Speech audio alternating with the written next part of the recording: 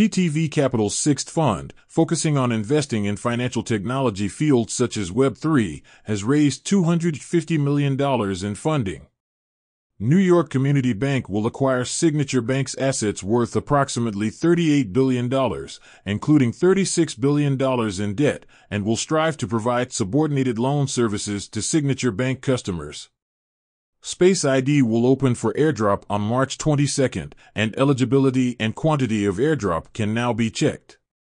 The founder of Defilama stated that the person who controls Twitter and domain names decides to issue tokens, and the team has launched a forked website, llama.fi. NFT lending protocol Paraspace announced that the security patch audit and testing have been completed to ensure user asset security when the protocol is restarted on the mainnet. Arbitrum Bridge now has over 1 million ETH.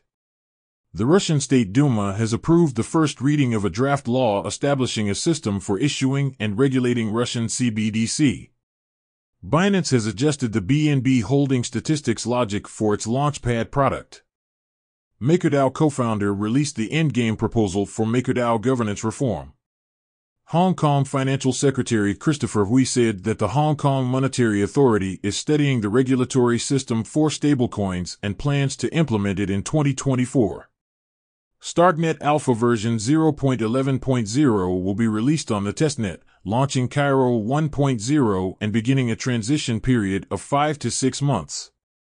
BitMEX has launched ARB futures contracts, currently priced at $1.431.